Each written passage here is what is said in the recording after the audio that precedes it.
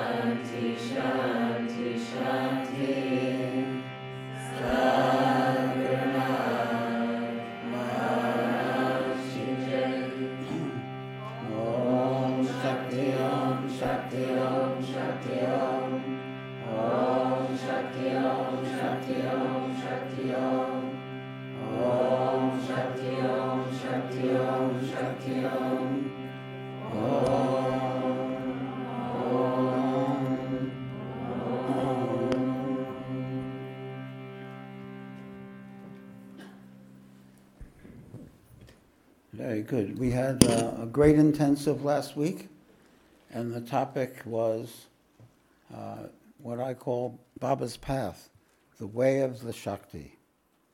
Baba was the great master of the Shakti, of the spiritual energy, the awakening, and then so on. So his path was the way of the Shakti. And I always try to do a particular great being before an intensive and after. And you might guess who that is. And you're right, it's Baba. So tonight we'll hear from Baba again. And I like to begin my talks always, as he always began his talks, by saying in Hindi, Sabko bari sanmane ke saath prem se hardik swagat. With great respect and love, I welcome you all with all my heart. And he would say that his method of worship was to welcome another person, because every person is the embodiment of divinity. So in that spirit, I want to welcome you, and let's see who we're talking about. So tonight I'm drawing on Baba's 1974 tour of Australia, which I was on. I'd been in India, in the Indian ashram, for 3 years, and Baba invited me to accompany him on his second world tour. And a small party flew out to Australia, and this was a photograph of him during that tour. Next. This is also from that tour, Baba and company. Next. Same, at the same period. You have another one? Yep. Here we are. This is Baba in Sydney. You notice anybody on the left there?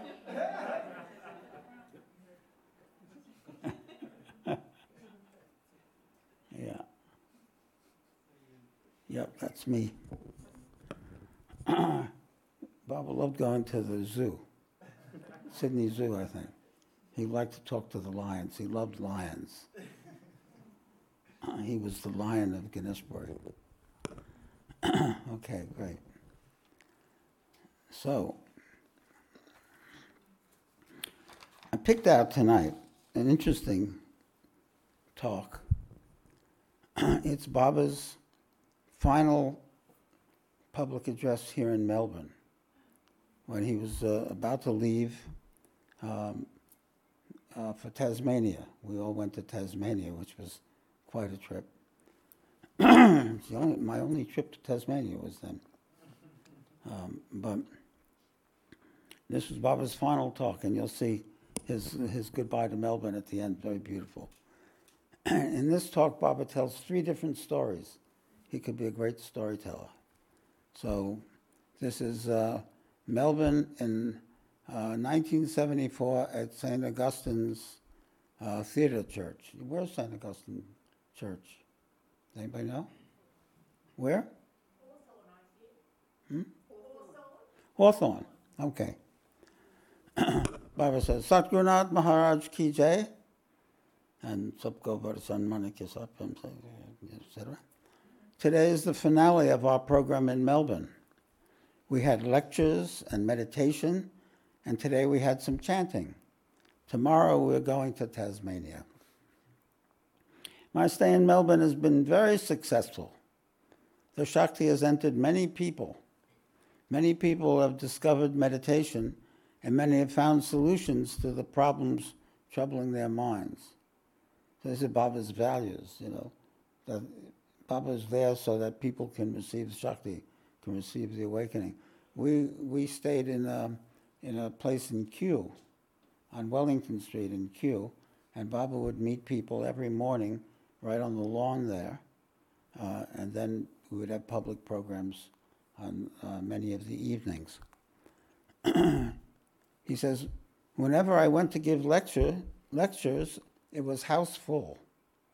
Everyone has said how much they appreciated our visit to Melbourne. I welcome you all here. I'm very pleased with it all. Chant and meditate as much as possible every day. And then Baba's theme. Baba says, there's no one in the world who can do you harm to you or do you good. If there's anyone, it is you who harms yourself.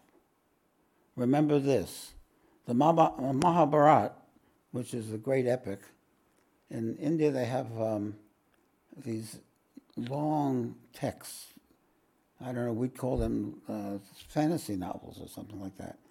There's the Ramayana, which is the story of Ram, and then there's the Mahabharata, which is Krishna and Arjuna and the Pandavas and the Kauravas. And then there's the Srimad Bhagavatam, the story of Krishna. These epics, full of stories and full of teachings, and every Indian kid hears one or other of these. It's right in their blood. But he says the Mahabharata, which is a great epic, there's an important dialogue. That dialogue says that it's wrong understanding to think that someone else is responsible for our happiness or our distress. Vedanta also says the same thing. It is the mind, it's the quote, it is the mind that is the cause of bondage and is also the cause of liberation.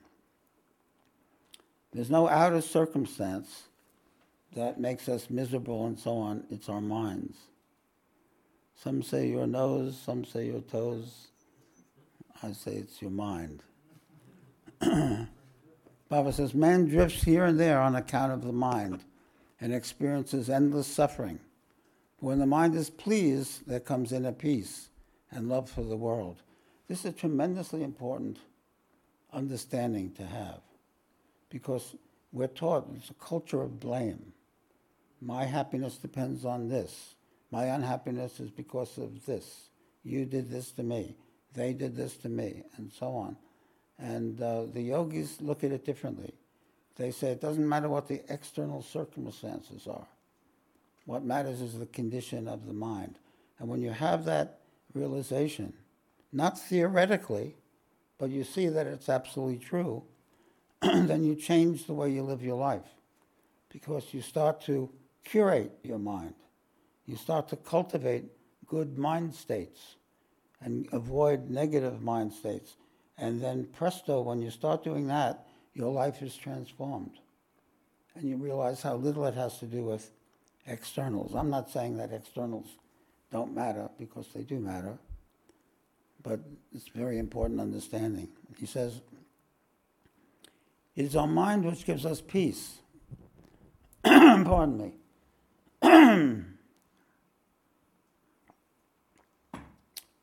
Not only our mind, but sometimes phlegm causes a problem. It is our mind which gives us peace. It is our mind which makes us upset inside. So watch your mind. Make it better. Catch it when it starts wandering off here and there, and turn it towards God and towards your inner self. If you don't do this and instead follow after it, run after the vagaries of the mind, the thoughts of the mind, if you run after that, you can never be sure they won't drop you into a pit. Let people say what they like. We're always concerned about what people are saying. They say all kinds of things. There was a story about the great saint Lalita. She's a great saint of Kashmir, a woman saint, and she said about praise and blame. She said she took a scarf and she went around. Every time someone praised her, she put a knot in the scarf. And every time someone blamed her, she put a knot on the other side of the scarf. And at the end, it still weighed exactly the same. So neither one really had any effect. So it's all how we receive it in our minds. He says, everyone speaks from their own point of view, but do they see the truth? You know what they call that? Opinion. the world of opinion. Do you love your own opinions? Everyone loves their own opinions. Well, my opinion is this, which means that's the truth, we think. But nothing is more disgusting and boring and odious than other people's opinions. So remember that. If you want the peace of the self, you have to meditate on the self. When you want to overcome the turmoils of the waking state, you find rest and sleep, not in a cave or holy place or a temple. You know, he's saying you don't find peace by going here and there. It's always going inward and then falling asleep. That's the only thing. And the same is true in meditation. When you bask in the self, he says, in the same way, if you want to find peace of the self, you have to become absorbed in the self. The core of our being, a place where there is peace, where there is harmony, where there is love, where there is joy. There is such a place within every person. And we're all looking for it. We all want to feel good. We all want to feel secure. We all want to feel fulfilled. But notice, it's all feel. We want to feel a certain way. And we try to arrange our external life to create that feeling. But if you think about it, it's an inner feeling. And the yogis, the meditators, approach it directly by going direct inside and finding that place inside.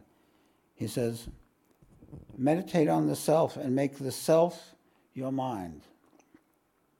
No other way can you have so much peace. There are all sorts of people going around with all sorts of ideas and opinions. Don't get interested in them. Get interested in finding peace in the self. I once read a story. This is a very long and crazy story, but I'll do it anyway. Bobby used to love this one. Once there was a hot afternoon, an owl was sitting in a tree, and a swan flew over and sat there too. "Phew, it's hot, Brother Owl," he said. "The sun's bright, and I'm all hot and sweaty." What? Said the owl. "What are you saying? Sun, hot? When darkness gathers, it gets hot." See, the joke is the owl doesn't see, or sees very little, so doesn't know about the sun. "What's this sun you're talking about? What are you trying to tell me? There's no such thing as the sun. What's this light that gets hot? It gets hot when darkness gathers. Are you trying to make a fool of me?" The swan was flabbergasted with all this. How can I explain to this blind old owl, he thought. The great beings are like the swan. They see the truth, but we're all like blind old owls in our ignorance, and they're always thinking, how can I explain the truth to these blind old owls who can't see the same reality? That's why they teach us. He says, "Look, Brother Owl, I can see with my eyes. It's the middle of the day. The sun is shining brightly and it's hot. You're saying it's dark. How can I explain it to you?" "Let's go then," said the owl. "There's a big tree over there where there are lots of owls. We'll ask them about it. Come on, we'll see if you're making a fool of me." They flew over. Don't get too, pay attention to the details too much here. Don't be literal-minded, okay?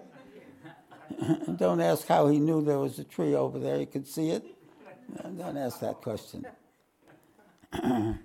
They flew over there, and there are many blind owls there. The owl said, "This swan here says that it's the middle of the day and the sun is beating down and that there's light everywhere, and that's why it's hot. What do you people say?" "What's all this?" they cried. Our fathers and their fathers, in fact, the whole of our community, have never seen a sun, so there's no such thing as a sun. He's having you on. Don't listen to him. He'll corrupt our religion. We always have lived in darkness. He'll destroy our way of life. That's the sort of person he is. If you want, we'll take a majority vote on it. I'm trying hard not to make any jokes about American politics, by the way. So I'm trying hard not to. The owl got up and said, "What's the truth? Does darkness exist? What is light? Darkness, they all cried, lifting up two hands at once. Now the owls have two hands. Why has it got so hot? Because it got dark, they cried. Don't let him stay here. He'll spoil our religion. Drive him away. And they all surrounded the swan to drive him away. But there wasn't much they could do because it was daytime and they could hardly see anything. The swan flew away, and as he flew, he thought, there's not much one man who knows the truth can do in the face of a majority of falsehood. I think that's Baba talking about his experience. Baba says, there are many people like that who have different theories of life. But what I'm telling you is that if you want peace, you'll find it only in the self. The self is the foundation of the mind. It's right at the core of the mind, the source of the mind. When the mind is quiet, the self shines forth. So if you want peace of mind, you'll find it in the self. Catch hold of your mind and turn it towards praising God and meditating on yourself. Shaivism says when the mind is focused outside, it's lost in thought and the mind. But if you turn that same mind inward, it gets absorbed in the self. You eventually learn to quiet it, and it gets absorbed in the self. He says, the mind is always affected by the company it keeps. So with every breath, turn your mind to meditation on the self and thinking about the highest. The mind is the root of everything, happiness, pain, anxiety. All absurdities and evils depend on the mind. The imaginings of the mind have a very strong effect on people. You know, you think, how can people believe this? They believe some idea and it becomes murderous. They believe another idea and it becomes murderous or pathetic. And how do they believe it? Well, their minds tell them it. And they follow their minds even against their own best interest. Another story 2. Trigger alert. There was an ashram far away in the jungle, and many students were living there as monks. One day the head of the ashram called one of them and sent him to a far-off town to buy provisions for the ashrams, salt, pepper, oil, and so on. By the time the monk arrived at the town, it was evening, and he saw a wonderful sight. Baba says, in India we celebrate marriage with a lot of ritual and display. The groom is dressed up like a god, and he rides on a horse. It's probably the only time most of them would ride on a horse is the day of the wedding. And the bride is also adorned and looks very beautiful. It's a wonderful scene. Nothing like a Hindu wedding if you've seen them. The monk had never seen anything like it before. There was color and gaiety. A band was playing behind the groom as he rode, and people were fanning him as he passed through the streets on his way to the bride's house for the marriage ceremony. The monk was so fascinated that he followed the procession. They reached the bride's house shortly, and the monk saw her. She was very beautiful and adorned like a goddess. They were married, and they took each other's hands and embraced each other, and all the time the monk was watching in amazement. The poor thing had been in the ashram since he was a child and had never seen anything like it. The ashramites should hold their ears now. He asked somebody what was happening, and that person started to tease him a bit. So that's another character. Hey, Baba, what's the fun in living in an ashram, wearing a loincloth, rubbing ash on yourself, and letting your hair get matted? That's what happens here. Look at this boy and girl. And he described it all and everything that happens afterwards very vividly. You don't know what it's like to enjoy yourself. You're wasting your time among those sadhus, those yogis. I pity you. The young monk listened to all this, then went away to stay overnight in a devotee's house. Next morning, got up early, went to the market and bought salt, pepper, oil, butter, etc. He was thinking to himself, that man I met last night was a real guru. Okay. I won't get anything from my own guru. What's the point of living in the jungle, meditating and saying mantras? There's nothing there. No cinema, no nightclubs, no girlfriends. We have all that here, don't we? It's a modern ashram.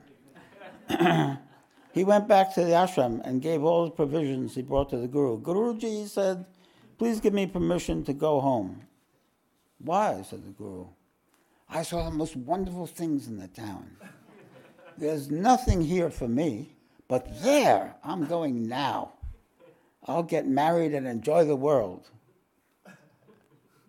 You have my blessing, said the guru. Go. I won't stand in the way of your desires. That day he finished all his duties. In the evening he set off. Now he wasn't thinking about meditation, knowledge of God, renunciation, detachment, devotion, but about when he'd be sitting on a horse, when he would find a girl. It's a good story, isn't it?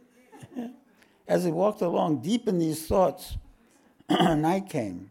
He stopped outside a small village where there was a well about 12 feet deep, where the villagers drew their water. He decided to sleep there and get up early next morning so he could reach home. He was tired from walking, so he lay down beside the well and soon was fast asleep. In his sleep, he had a wonderful dream.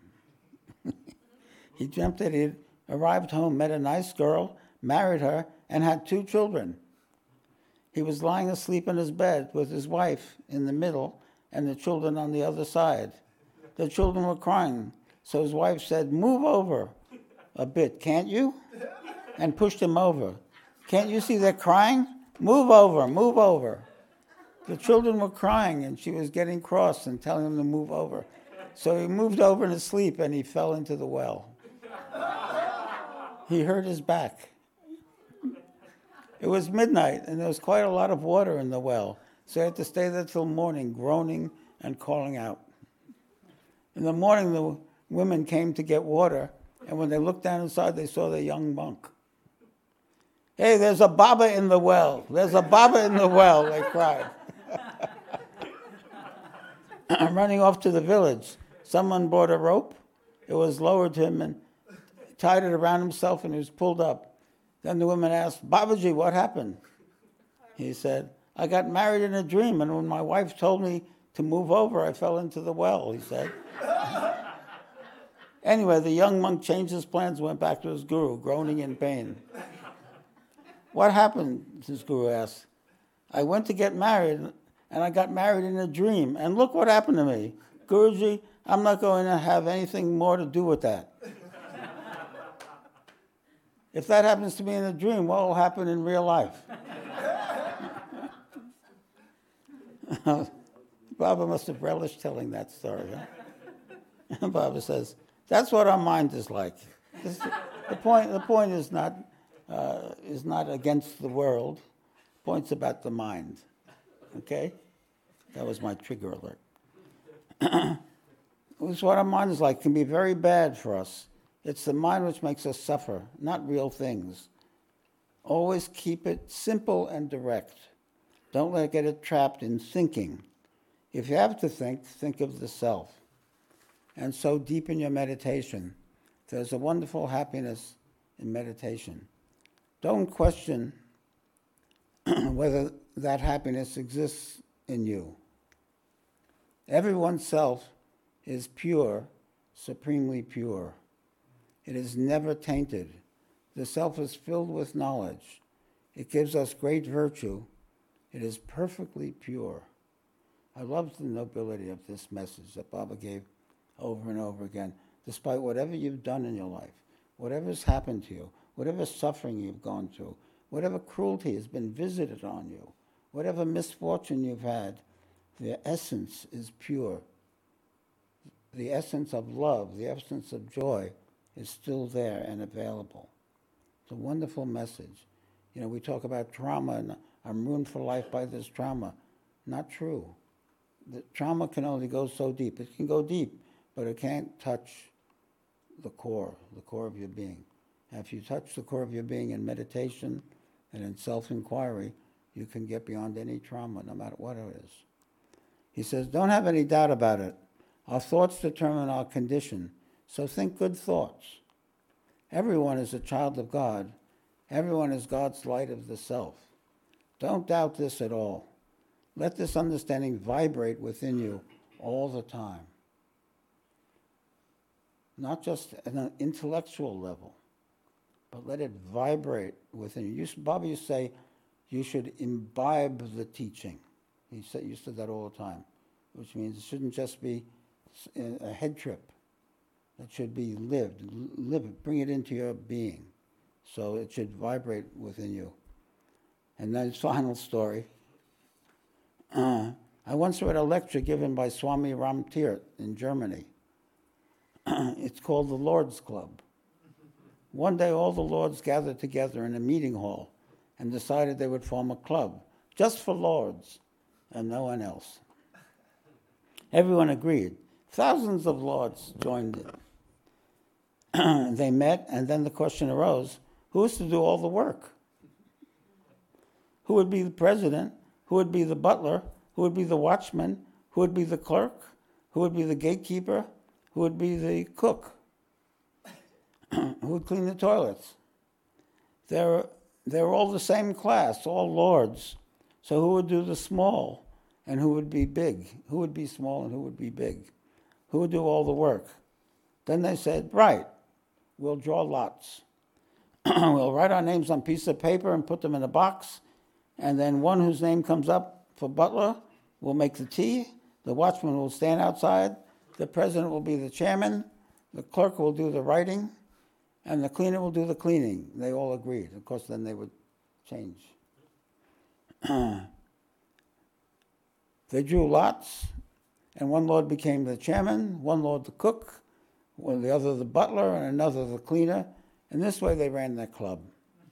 The first meeting ended, and the next Sunday they had another meeting. This time when they drew, I guess they draw every week, they draw lots. The previous chairman became the watchman, the butler became the chairman, someone else became the cleaner, and so on. Everybody changed their jobs. When the third meeting came, they all changed again. And at the fourth meeting, they changed again. Ram Tirth, the guy who told the story, a great saint, who was a great saint, says that it was, in fact, a lord's club. They were all lords, but according to the lot, one did one thing, one did another thing, and one did another, but they didn't stop being lords. In the same way, we are all lords, children of the Supreme Lord.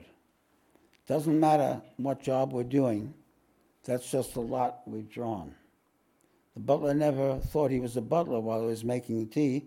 He knew he was a lord. The watchman and the cleaner never thought they were watchman or cleaner. They knew they were lords. And this was just an amusement for the sake of the club. Baba once told me, very important, it's almost the anniversary. What's today, the 5th? 4th? Yeah. He told me, don't think I am a butler or a cook or a cleaner or something, but think I am the self. So we should identify, I am a Lord. I have the self within me. To meditate on the divinity that's within. Don't identify with whatever lot in life we have, but on the highest. Then we become truly happy. Baba says, you and I, we've drawn a different lot. It won't last for long, and it'll be changed. We shouldn't think that we're a watchman or a cook or a cleaner. We should realize that we belong to a great family, the Lord's family. We seek this realization through yoga, through meditation, through Vedanta and Kashmir Shaivism. It is the fruit of prayer and praising God. This is the realization you should have. Jesus spoke like this, that the self is supremely pure. It is not different from God. Mansoor Mastana, the Sufi saint, said this. Buddha spoke of this. Guru Nanak sang of this. Kabir taught this. And this is what I'm telling you people. So he's saying that they all spoke the same truth in many different ways, And we get caught in a warfare between the different paths. But actually the essence of what every one of them, Jesus and the Buddha and Lord Krishna, is exactly the same when you have the eye of knowledge. Baba says, therefore meditate on yourself, worship yourself, understand yourself, always understand that you are perfect. That's Baba's message. Then his final thing. The people of Melbourne have loved me and honored me very much, and they've given me their hearts. Many people have participated in this work. I don't know all their names, but there have been many. I thank them all and welcome them from my heart. My blessing to you is that night and day the inner feeling, I am the pure self, should always rise up within you with every breath. Think well of others and of yourselves. We should be full of forgiveness, as this is very pleasing to God. Every man should learn to honor every man. This is the highest religion. Once again, let everyone's mind be turned towards God. Sakranath Maharaj Ki Jai. Nobody could speak it to as lofty and beautiful as Baba. So in honor of that greatness that's within, we turn within and we meditate on the self. And when we turn within, we focus on that greatness within, the purity, the love, the joy.